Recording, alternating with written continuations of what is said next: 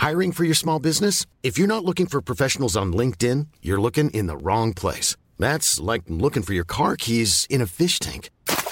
LinkedIn helps you hire professionals you can't find anywhere else, even those who aren't actively searching for a new job but might be open to the perfect role. In a given month, over 70% of LinkedIn users don't even visit other leading job sites. So start looking in the right place. With LinkedIn, you can hire professionals like a professional. Post your free job on linkedin.com/spoken today. Here's a cool fact. A crocodile can't stick out its tongue. Another cool fact, you can get short-term health insurance for a month or just under a year in some states. United Healthcare short-term insurance plans are designed for people who are between jobs, coming off their parents' plan, or turning a side hustle into a full-time gig. Underwritten by Golden Rule Insurance Company, they offer flexible, budget-friendly coverage with access to a nationwide network of doctors and hospitals. Get more cool facts about United Healthcare short-term plans at uh1.com. Hey, I'm Ryan Reynolds. Recently, I asked Mint Mobile's legal team if big wireless companies are allowed to raise prices due to inflation. They said yes. And then when I asked if raising prices technically violates those onerous two-year contracts, they said, what the f*** are you talking about, you insane Hollywood ass f- So to recap, we're cutting the price of Mint Unlimited from $30 a month to just $15 a month. Give it a try at mintmobile.com/switch. $45 up front for 3 months plus taxes and fees. Promo rate for new customers for limited time. Unlimited more than 40 gigabytes per month. Slows full terms at mintmobile.com. When you're ready to pop the question, the last thing you want to do is second-guess the ring. At BlueNile.com, you can design a one-of-a-kind ring with the ease and convenience of shopping online. Choose your diamond and setting. When you find the one, you'll get it delivered right to your door. Go to BlueNile.com and use promo code LISTEN to get $50 off your purchase of $500 or more. That's code LISTEN at BlueNile.com for $50 off your purchase. BlueNile.com, code LISTEN. Many of us have those stubborn pounds that seem impossible to lose, no matter how good we eat or how hard we work out. My solution is PlushCare. PlushCare is a leading telehealth provider with doctors who are there for you day and night to partner with you in your weight loss journey. They can prescribe FDA-approved weight loss medications like Wegovy and Zepbound for those who qualify. Plus, they accept most insurance plans. To get started, visit plushcare.com/weightloss. That's plushcare.com/weightloss. Acast powers the world's best podcasts. Here's a show that we recommend. This is Roundabout Season 2, and we're back to share more stories from the road and the memories made along the way. We're talking rest stops, if we're stopping to get gas. You will be timed. You will be for sure. Misguided plans. I grew up in the city, so I have a healthy fear of real extreme darkness. This was like wilderness. A lot of laughs. Y'all weird, but you were different. Like, you were real different, bro. I can't really put my finger on it. And so much more. Just goes to show that unexpected things sometimes are the best when it comes to a road trip. Roundabout Season 2, presented by Nissan, is live now with new episodes rolling out every Thursday. Listen and subscribe wherever you get your podcasts.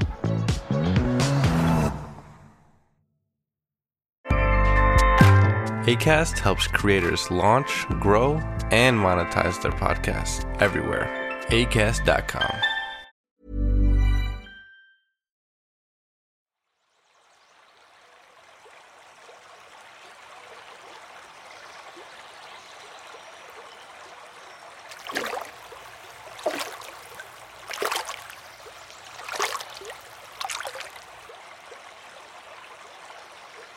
Marco. Polo. Marco. Polo. Marco.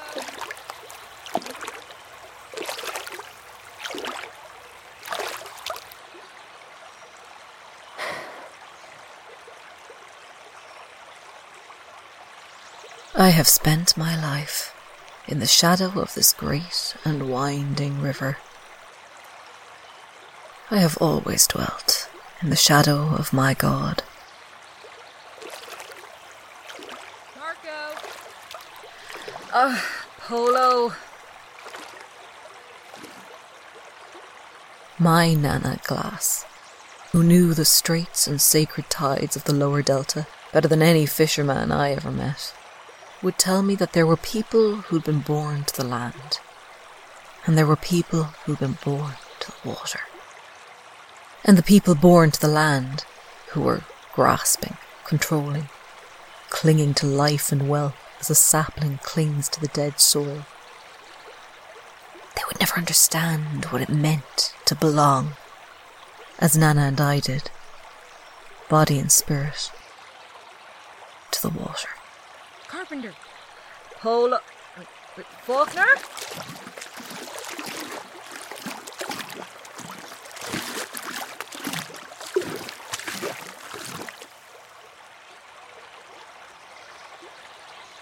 He's dead. The kneeling man, who's been bound to a post here in the depths of the mudflats, votive hooks cut into the flesh of his throat and ears, his skin baked and dried by a dozen sunrises, and his facial features eroded away into a sheet of curved white bone by a dozen high tides, is indeed dead. We've been on the road for 16 days, and I am beginning to wonder if I can stand Faulkner at all. He was well hidden. Almost missed him in the reeds. What are you looking at? The rope work's sloppy. He almost got free. Anything in his pockets? Already checked. No wallet, no phone. There's a prayer mark etched into the post, close to the bottom. 3 vertical lines, a crossed circle. I don't recognize that one. Me neither. Probably it's a regional sign of worship. Under the circumstances, an oblative mark. A sacrifice. Exactly. I shall praise him. Trawler man of tide and flesh, father in the water. You are the mouth devouring and the mouth returning. You stand tall at the high tide and crawl on your belly at the low tide. We, your chosen faithful, acknowledge your sign and await further revelations in patience and in grace. For we know that when the river rises and the flood comes... They never came here. I'm sorry? The birds got to his eyes. There's no bloating in the stomach. This was a natural death. Someone made a sacrifice, but the angels never came. Why not? Great are the trawler man's mysteries, Brother Faulkner. And greater still are the territories he has to cover. Come on, let's get back up on the road. See if we can find somewhere to stop for breakfast. Shouldn't we untie him? We can push the body out into the mud. Let the high tide carry him out into the river. He was an offering. It's only right to see that he's taken. Oh, if we push him out into the river, odds are good he'll end up washing up in some fishermen's pots further downstream. And then the police will get involved. If he stays where he is, it's more likely they'll never find him. And they'll never know we were here either. It's the least we can do for whoever made the sacrifice. We leave no trace that can't be swallowed up in white silt and black water.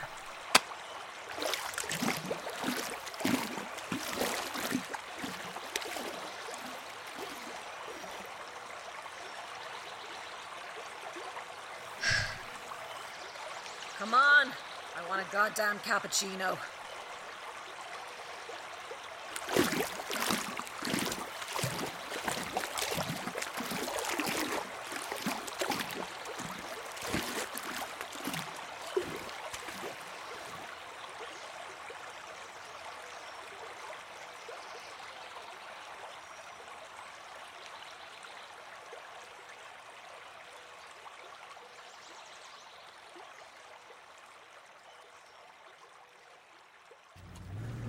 A god must feed.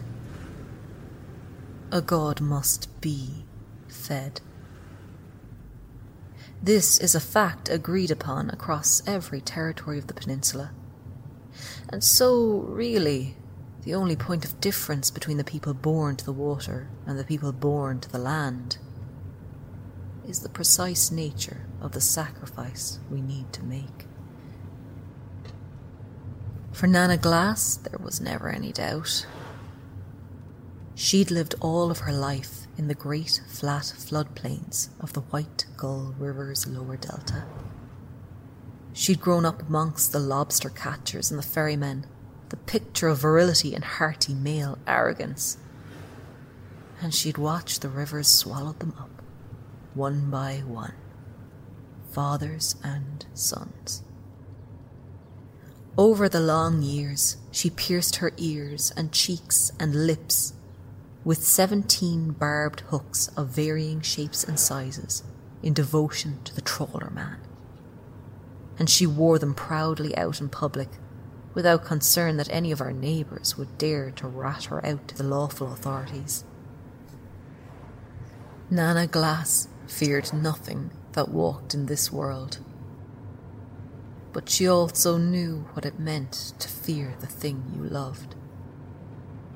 That was why she sang, as she waded out to the bottom of her garden, where the marshland flowed into the water. On the first day of every new year, without fail, there'd be some poor delivery boy, or surveyor, or drifting vagrant, bound and chained at the posts that marked the tide line. Sackcloth tugged over their faces, the prayers of invitation etched across the wood and their foreheads, mud swimming up over their waists and around their throats, blood trickling down from the barbs of the little silver hooks. And Nana Glass would sing the songs of our faith aloud, in kindness and in sympathy, so that our sacrifices would hear the words and understand that their drawn-out deaths had meaning beyond the mundane, so that the trawler man would know that life was being offered and send a fresh flood tide lapping up through the shallows of our garden, so that his dripping angels, in their crawling and chitinous hunger, would know it was time to be fed. Terrifying, cruel, unforgettable Nana Glass. When the police cars finally did come roaring through the narrow lanes to Nana's house on the edge of the river, tipped off by some neighbour or other who'd finally plucked up the courage, we never did find out which one. When death came to Nana's house, she kept on singing. We could hear her crooning, my brother Em and me, from our hiding spot behind the tumble dryer in the basement of the old house. Her heavy waders clunking back and forth on the boards as she sang. I'll forget who I was when the tide comes home. I'll forget what I did when the tide comes home. There'll be no more need for hurt word or deed, for counsel or creed, for sorrow or seed, when the tide comes home. Then all at once a megaphone barked from somewhere outside, telling her to give herself up, and we could hear Nana Glass crack open a window, and she began to holler her discordant song towards the distant figures huddled fearfully behind the 4 police cruisers that were parked in our front yard, firing off her hunting rifle through the open window at the end of each verse, like a kind of obscene punctuation. And even when, as we learnt later, they broke down the front door with a handheld battering ram, and Nana dropped her rifle and ran out onto the wooden jetties at the bottom of her garden, a frail figure in white, fleeing but also magically dancing a path down the boardwalk and through the reeds. Even when a blast of shotgun pellets struck her in the shoulder from behind, and another blast twisted her broken face right around on its bird-like neck, I am certain that Nana Glass kept on singing right to the end, calling out to the trawler man as she bore him her life's last offering.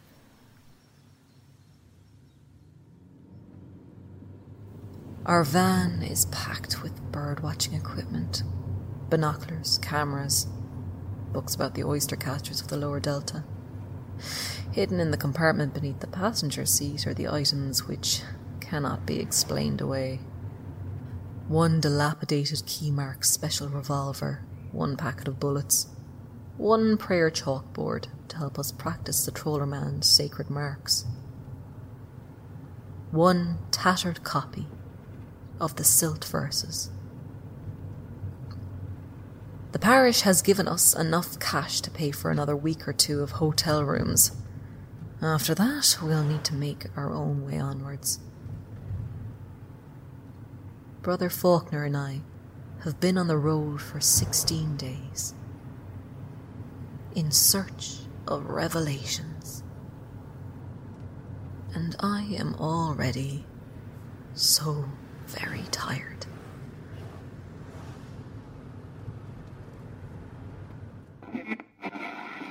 Ease away my grateful skin, Trawlerman. I will rejoice at skin reshaped in silt, and my fragments will swim in the currents of the abyss. Fill my eyes and mouth with thick and choking mud, Trawlerman. I will exult in the death of sight, sensation, and noise. Bear me away into black depths, Trawlerman.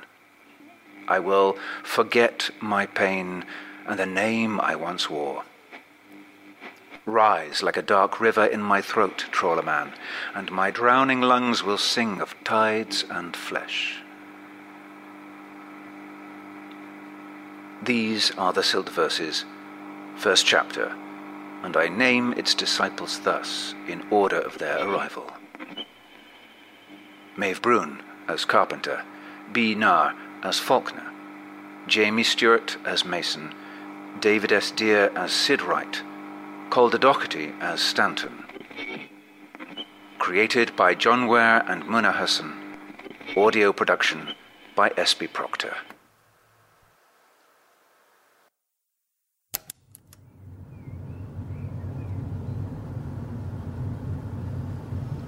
Performing her latest hit single. Are you hearing me loud and clear? A smooth and sinuous voice in your stereo? Then let's give a very special thanks and praise to the Saint Electric, because I know she is with me today, and I hope she's with you too. Whether your daily grind is coming to its end or just beginning, you know a cup of the good brown joy is the only thing that's going to pick you back up. Stick with us, because after these messages, we're going to be listening to Erin Sands playing one of her best-loved classics upon a ceaseless night outside of time. This is Sid Wright, and we're starting your day right with the finest tunes on a... Prayer stamp on the radio's rubbing away. They should have given us a new van. One with working wipers and a working radio. I didn't realize you were so eager to listen to the enemy's voice, Brother Faulkner. Do you possess in your heart a secret yearning for the songs of the Saint Electric? Should I watch my back? That's not funny. We need to be able to listen for traffic reports, police bulletins. It's vital to our mission that we can see and hear. Forget it, I'm just trying to rile you up. It isn't the radio. We're nearly 100 miles from Glottage. Soon there'll be no more iron towers. Just passed a sign for a diner. We can stop and get you that coffee if you like. What's it called? The Riverside Cafe? You know it? Out here in the marshes. If it isn't a Riverside Cafe, it's a waterside view. I grew up somewhere like this, you know?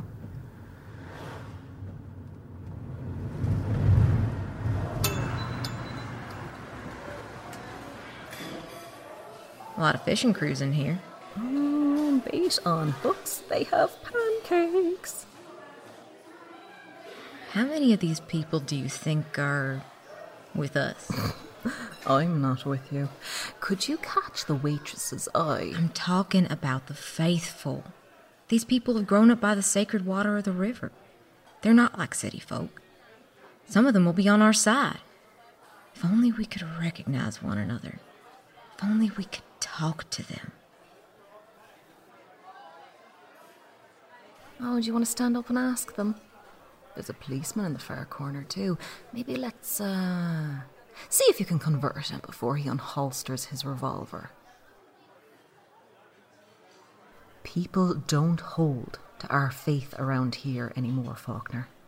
They have fisher gods and money gods and friar gods and lanterns in darkness.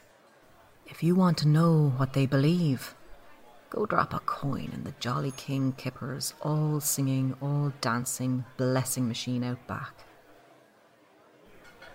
Yes, hello, I'll have a cappuccino, and the pancakes, are they thick or crepes? Because I really like them thick. Yeah? Oh, I'll have the pancakes, so with hash browns and extra syrup. I'll have a green juice. Thanks.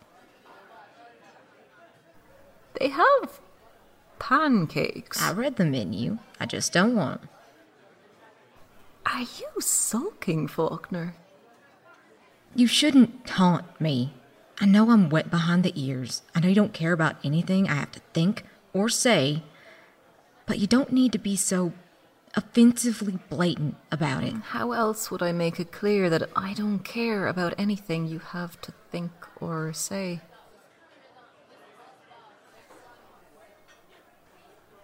I was joking. This is a holy mission, sister. This is a pilgrimage up the sacred river. My first pilgrimage. And you keep sneering at me as if none of this means anything. All right. I'm sorry. So, we should discuss finding accommodation in the next town over, which I think is... I'm sorry, no. Could you go back to saying you're sorry? Did you just sorry my sorry? Please, I need closure on that sorry. Listen to me, Faulkner. I've been travelling up and down this river for 7 years in pursuit of the trawler man's signs. I've served the faith in ways great and small. I've hidden in the deep mud as police convoys roared on past. I've carved his prayer marks into the walls of our enemies' churches, while alarms flared and men yelled out that they would find me and shoot me dead. So I can tell you from experience that the holy mission part comes later on, when we deliver our report and the High Catabacian blesses a successful pilgrimage and we reflect in private on how it all didn't go to hell. This part, when we're on the road, this is just coexistence, and we need to make it as comfortable for ourselves as possible. If I mock you, it's because I need you to mock me back. It's kind of a trust exercise. That's acknowledged. And I apologize if I've been putting too much pressure on you. Honestly, sister, after the stories I've heard, I think I was a little in awe of you. Was? My point is, I'd genuinely like to know more about you, Sister Carpenter. I'd like us to get to know one another, in the hope of becoming friends. That's a fine hope. Ask me anything you'd like. What's Catabacian Mason really like? What's your read on him? He frightens me. Not a bad read. Is that your only question? They say he was present for the Sodden March in 903. Is that true? Oh, how old do you think I am? Not a clue. This is fun. Hit me again. Were you in the room when the wreck of the Gulf Walker was displayed? I was. And did you see them? The symptoms of the wither tide? The river's rise? I saw the same as every person in that room. If you don't mind me asking, how'd you come into the faith? I mean, how were you called? Well, I was born into the faith. I grew up with my grandmother, who was a local priestess of sorts. After she died, I went into foster care and eventually found my way back to my people. I actually meant it on more of a personal level. When did you first find your faith? As in, what caused it? Like I said, I was born into it, so there's your answer. That's not really an answer. Oh, it'll do for now. Oh, I'm sorry, I didn't mean to pry. You did say I could ask you anything. And I already regret it. Let's go back to the jokes. I liked those better. I just wanted to know, what was the moment of revelation? When did you know? Back to the jokes. Faulkner. I don't understand what's so embarrassing about that. I don't need you to. I'm going to ring home. Drink your green juice.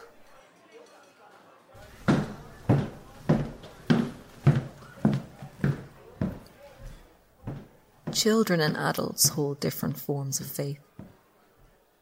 In Nana Glass's old and crumbling house by the Delta, our faith was both an existential certainty and life's grandest, most raucous game. Em and I would run and play for hours in the waterlogged garden, dancing amongst the sweetgrass, leaping over the bobbing boys of the lifeless, sackcloth-covered heads that bobbed in rows along the shallows. Whenever one of us tripped and fell, the other one would shout, "Trawler man, life has been offered. Trawler man, take your prize and leave a gift behind." And the fallen sacrifice would leap up, squealing, and we'd run back to the solid ground that was a place of safety, away from the river that was the trawler man's crawling, sodden garden. Once you were back on the dry land, we told ourselves, that meant he couldn't get you. I do remember when I was called in the Little Angels of Mending Reform House, a squat brick compound with high walls and barred windows in the southern reaches of Glottage, 2 or 3 years after the fateful day when the police came for Nana Glass. I was living there amongst a gaggle of other orphans from the endless religious wars of the Western Territories, all of us subsisting on a steady syllabus of lessons that I would later come to understand were called deprogramming. We were taught the names of safe, sterile, modern gods. We thanked the Saint Electric for the gift of light and our working television. We praised Augustus, our backyard's pond god, for trickling so sweetly and keeping the gentle goldfish swimming in his waters. For a time, I would sneak out of our dormitory room at night, descend into the garden in my bare feet, and balefully call upon Augustus to rise up and drown the hateful reform house in black flood and thick silt on behalf of his greater master, the trawler man of tide and flesh. But Augustus never showed me more than a docile, steady dribble from his fountain spout. And soon enough I gave up on religion altogether. And eventually, the new songs I had been taught were the only ones I remembered.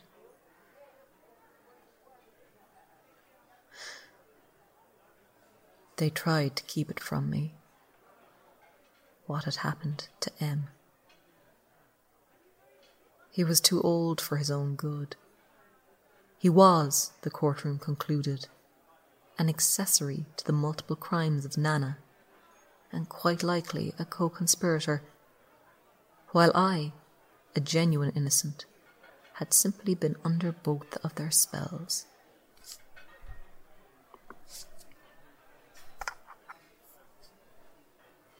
They say he was a model prisoner, within the dusty walls of Fenford maximum security confinement. He took writing classes, which must have been how he stole the chalk. He laboured in the compound kitchen, which would have been how he secured the knife. And the guards came to trust his polite, country boy manners, which I can only imagine was why they weren't paying close attention to him, as he stood up in the exercise yard one sunlit morning, strode across to a fellow prisoner by the name of Cook, who was sweatily attempting a deadlift, and jammed the stolen blade into the man's throat and yanked it free to unleash a torrent of blood as Cook swayed and staggered and tried to stem the flow and finally fell and kicked and expired there upon the sand. Hence the flood, was all Em said. The authorities aren't stupid. They keep a security camera trained on any prisoner thrown into the sealed and soundproof solitary confinement cells, no matter how much that prisoner has been bullied or beaten raw. But they are money-strapped, which is why there was only a single camera peering down at the uppermost corner of Em's cramped cell, and it's why nobody bothered to come and check on him. This left him one wall to work on, unobserved, over the next week. When the flood came, it broke open the taps in the prison kitchen, and it drenched the floor of the warden's private bathroom from an overflowing toilet, and it made the general population cry out in laughter and irritation combined as the sprinklers opened up over their heads.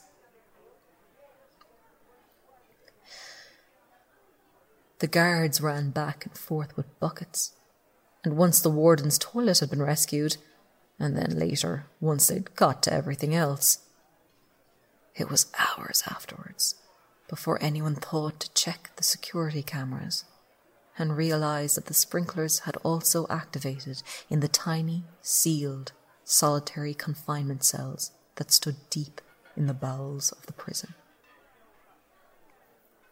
There were 5 bodies bobbing in the water, their horrified, hallowed faces bouncing gently against the camera before floating away. Em was only one of them. Once the cells had been drained and the grotesque corpses cleared away, the guards realised what he had done, although the scratches on the wall were now faint and smeared and impossible to read. My brother had covered the wall in prayer marks. The second circle of silt, the rhyme submerged, the lock keeper's canticle, the secret marks of our faith that signified invitation and sacrifice. I don't know why or how our God responded when the river was so very far away and there are 1,000 comrades still locked down in prisons across the peninsula, scratching marks into walls with no hope of ever being answered. Perhaps Em's faith was particularly strong, or his prayers had been written in exactly the fashion that was required of him. Or perhaps the trawler man only intervenes when it makes him laugh. But whatever the reason, Em's faith had been rewarded. He'd summoned the flood in to join him, and the flood had answered. I didn't know any of this at the time. I simply strolled into the communal dining area of the Reform House early one morning to see my fellow orphans already dressed and clustered excitedly around the television, which was brightly announcing the deaths of 5 dangerous religious fanatics within the walls of Fenford maximum security confinement. At that moment, I knew which name the newscaster was going to read next. I knew it, with a certainty that I cannot explain. And as my brother's name was read, and his sullen mugshot appeared on the screen, that was when the other children glanced incuriously around to look at me, their smiles glib and uncomprehending, as if they were waiting for me to smile in turn. Aren't we all glad to hear this news? Won't teacher be glad to know that such aberrations of humanity have been wiped away? I turned and ran. I ran out through the kitchens, into the fresh and freezing dew of the Reform Home's garden, out into the world and towards nothing in particular. And all I could think, through hot and angry tears, was that M had been struck down for my disloyalty, that the trawler man had seen my faith's collapse and had taken my brother to punish me.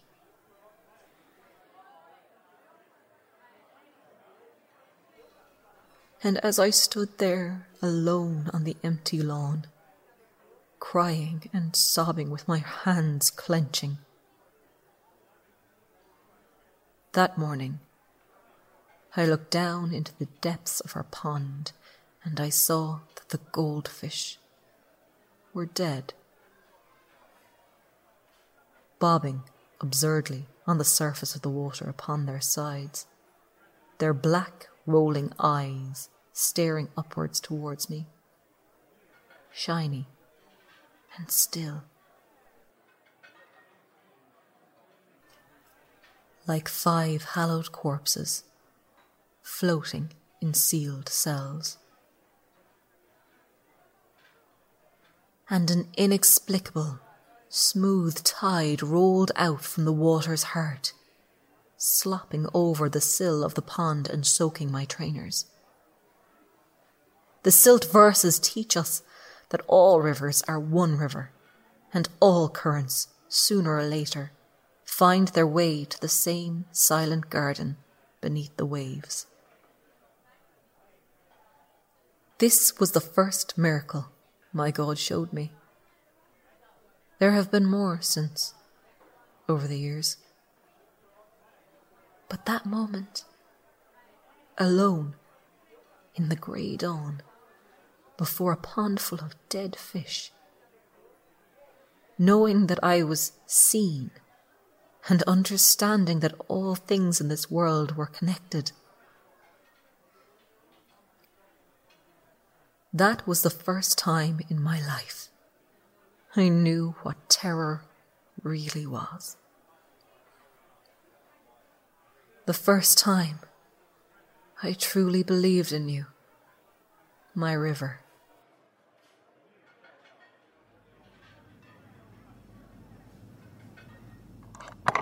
It's me, Uncle. I'll ring you back.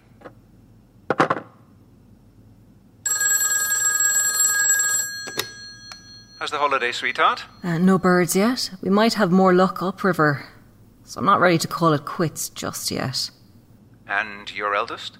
Enthusiastic. How about the weather? Oh, fine. Nice and bright. Well, the forecast says the skies may yet open up, so be careful. And keep your eyes in the rear view if it gets slippery. I worry there might be a bad motorist tailing you up one of those narrow country roads. Of course. We're both reliable drivers. Wouldn't you agree? Of course, darling. You know, I just worry about you both. The young lad in particular. Oh, I'll keep an eye on him. You don't need to worry about either of us. All right. Well, keep me updated, sweetheart. Lots of love. Lots of love.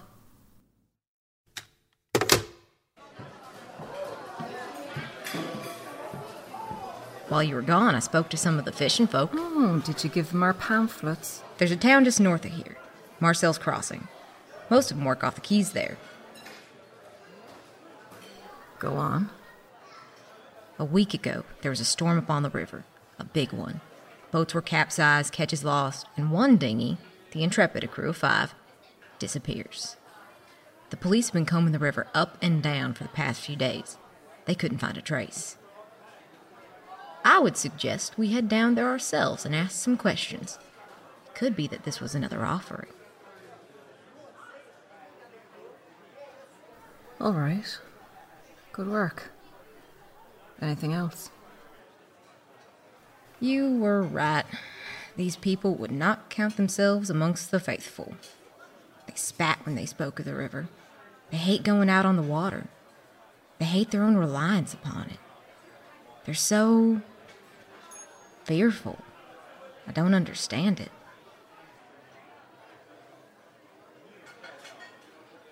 Too many bad catches. Too many drowned sons and daughters. Too many other options. Come on, let's see this town for ourselves.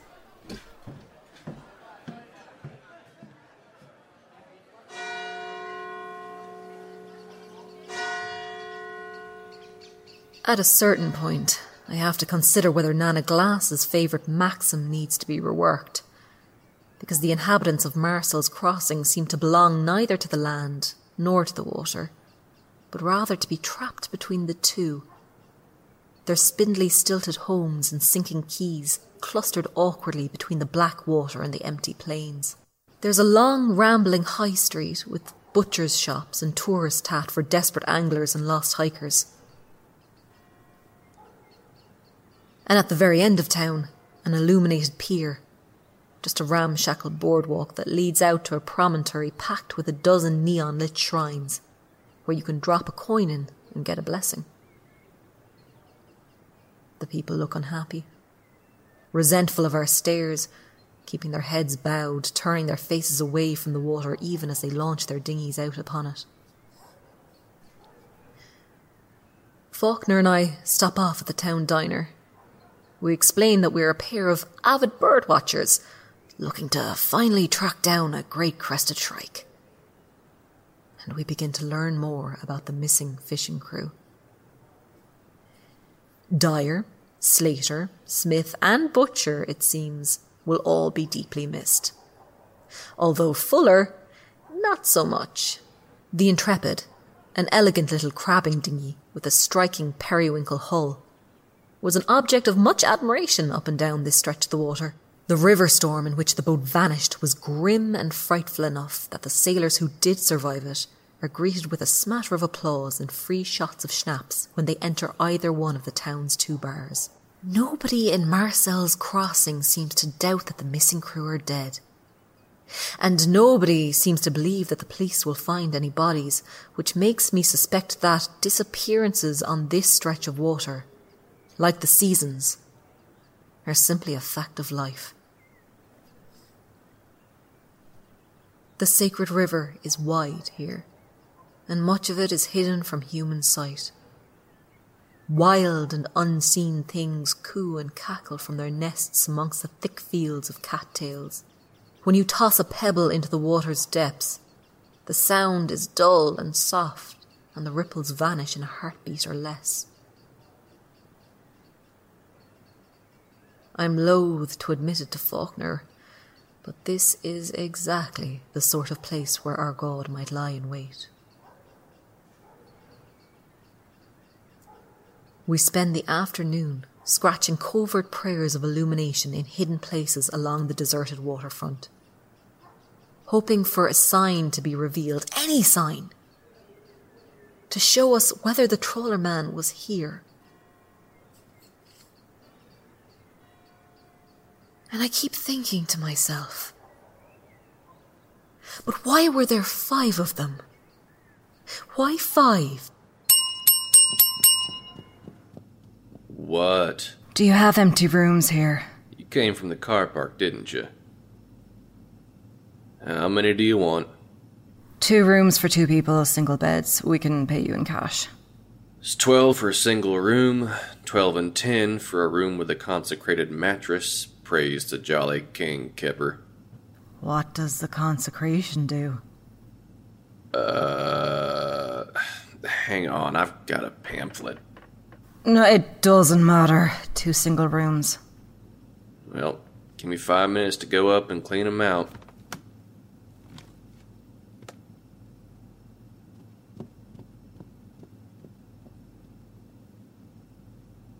So, what now?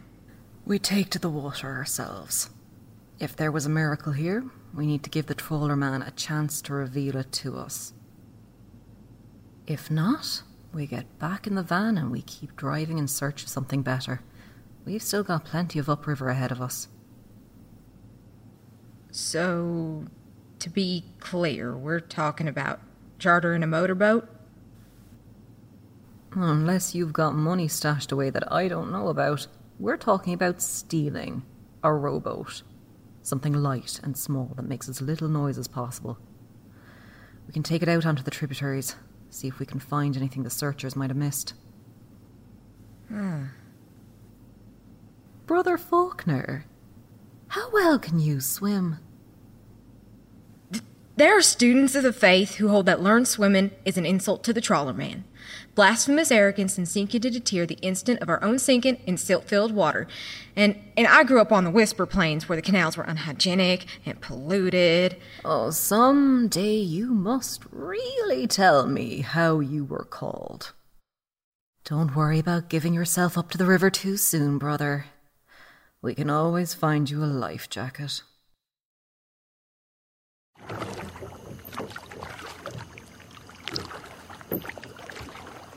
Coexistence isn't working out between Faulkner and I. He's too young in his every expression and every instinct, too accustomed to the barging humiliations of adolescence, too quick to blusteringly leap in and defend his every choice and feeling and utterance, undercutting himself wherever he goes. And he brings out the worst in me as well. I catch myself slapping his suggestions down before they're even out of his mouth. He keeps giving me these anxious, searching glances, wondering if he's said something idiotic. And I'm already smirking unpleasantly, as if to confirm that, yes, he has. He's begun to irritate me. There's no other way of putting it. That night, as we steal down to the town quays, unmoor a long canoe and push it out into the current, I listen to him crash and splash behind me, straining to propel his own torso into the boat without tipping us both up. And I curse my luck that I'm not alone in the darkness, amongst the gentle currents, venturing up the river of my God in peaceful silence. Instead, it's as if I'm being trailed by my own drunk and clumsy shadow.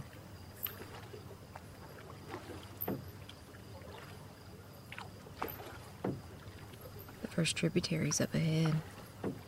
It's hidden just past that inlet. What do you think, sister? It should take about 40 minutes to get all the way up to the old distillery on the eastern bank. Once we're close, the reeds fall back and there's nowhere to hide. Then we turn around. By my estimate, we can explore the first 3 tributaries in full and make it back to the town while it's still dark. I'm gonna whisper a hymn as we go. Here goes. Sweet, dark mouth. All the peoples of the world emerge from your great dark depths. Sweet, dark mouth, you shall widen again. Swallow twisted thoughts and empty desires for the towns, the villages. Quench the fire of falsehood and thought. Oh, sweet, dark mouth. We shouldn't have come out here. That's what I'm thinking. It's a waste of our time. And and an unnecessary risk. And I'd be much better off getting a good night's sleep. And a moment later I check myself. Why should I, who have witnessed the sodden miracles of my river for myself, suddenly be so sceptical about the idea that he might reveal himself to us out here? Am I losing my way? Have I forgotten what happened to Em? No, I'm not losing my faith. I simply lack any in Faulkner. I don't genuinely believe that my trawler man, my faint whisper in the night, my divine terror that leaves me awake at 3 a.m. in every sodden hotel room, sweating and gasping, my eyes wide after each new visit to his deep and drowning garden. I don't believe that my God would speak to this sulky boy as they speak to me. I don't believe that any idea that Faulkner could come up with could lead us to anything divine. Soon enough, I'm proven wrong. Carpenter. I don't have any song requests. Carpenter, listen. Grab the lamp. There's someone out here with us. Do you think it's... Just grab the lamp, Faulkner. Don't turn it on until I say so. Stand up with me. Carefully. Don't fall in. Keep one hand on my shoulder if you have to. Oh, shit! Are you alright? Did you feel that? Like a wave. I'm going to look ahead. You look back. Yell out the second you see anything. I see it, Carpenter. What? In the moonlight. In the reeds. I can see it. Carpenter, I can see it! Twin mouths agape! Twin mouths agape! And then the lamp flickers to life in his hands. And I see it too. The trawler man, when he slicks back his oilskin hat to show you his own true self, has 2 faces and 2 mouths. One mouth that devours, and one mouth that returns. All raw material, which is swallowed up in the belly of the river, altered and recreated in its currents, is washed up again, in a second form. In our faith, nothing is wasted.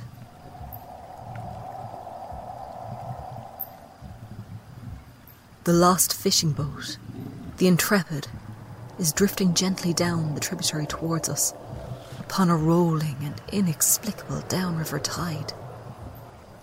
Brushing up against the reeds, bouncing lazily against the boundary walls of the water before reasserting its course. Its crew are still on board. It takes us time, in the dark, in the moonlight, to see just how thoroughly they have been changed. In the dark, in the moonlight, for a moment it seems as if the 5 fisherfolk have simply frozen in place, playing a great and extended joke upon the 2 of us, posing in various positions of flight around the boat. One is attempting to scramble up the mast. Another is bent halfway over the prow on his back, his mouth hanging open upside down like an awful inverted figurehead. In these eternal, fixed positions, the raw material of their bodies has been twisted and stretched out in every direction. Like rope and tarpaulin, conjoining with jib and mainsail, their insides and their outsides merging and curving about the contours of the vessel. Their heads lolling loose from these great netted sheets of flesh.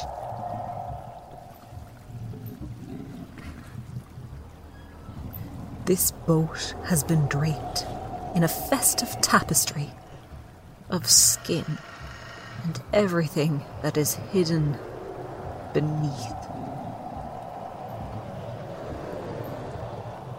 And across this wet, sluicing canvas, the trawlerman's mindless minor cherubim, the grey hermit crabs and limbless sucking rock limpets of the river have gathered in their thousands, writhing in ecstasy, engorged and still feeding upon the fisherfolk's plentiful meat, a sea of life caught in a net of death.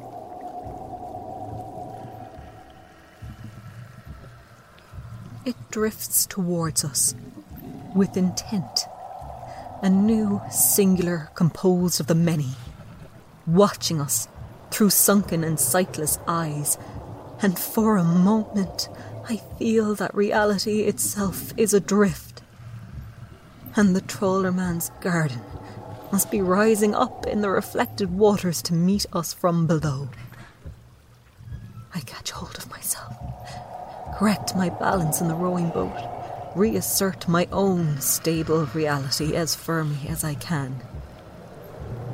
This is something tangible.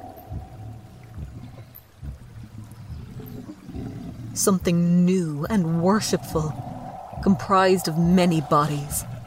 And as it drifts towards us, its many frightened eyes gape apart, and its several mouths open, and it begins to moan an organ-pipe psalm of rejoicing from its several throats. An immortal saint. We stand there, in the shared terror of our silence, gazing out at what is unquestionably a miracle. And then Faulkner falls to his knees in the rocking coracle and he begins to rejoice. He praises the trawlerman for life returned from the abyss, for life reshaped in current and silt, for tangible proof of the changes that are to come upon us all on that great and final day when the river rises at last. He rejoices in the fact that we too have been chosen, no, blessed, to witness this grand wonder of transubstantiation, the great and undeniable harm that is the fishing boat of bone and flesh that was sent to us upon a sacred tide. And I do too, of course. I rejoice.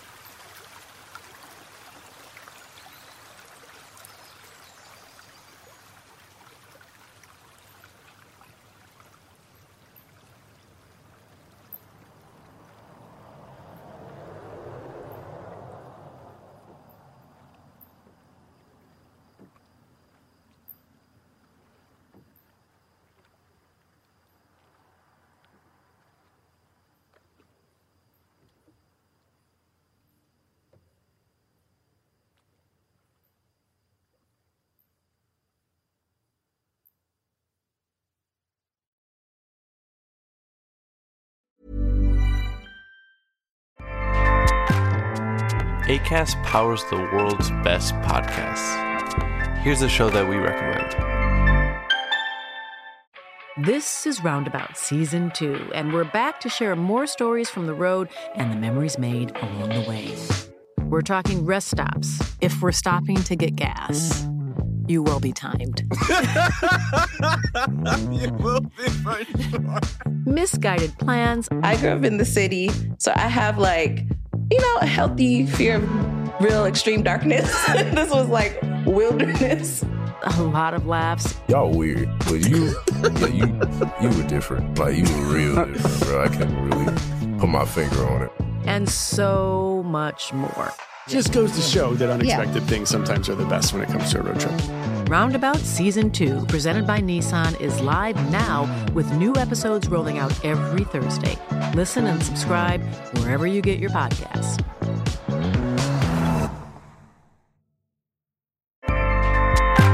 Acast helps creators launch, grow, and monetize their podcasts everywhere. Acast.com.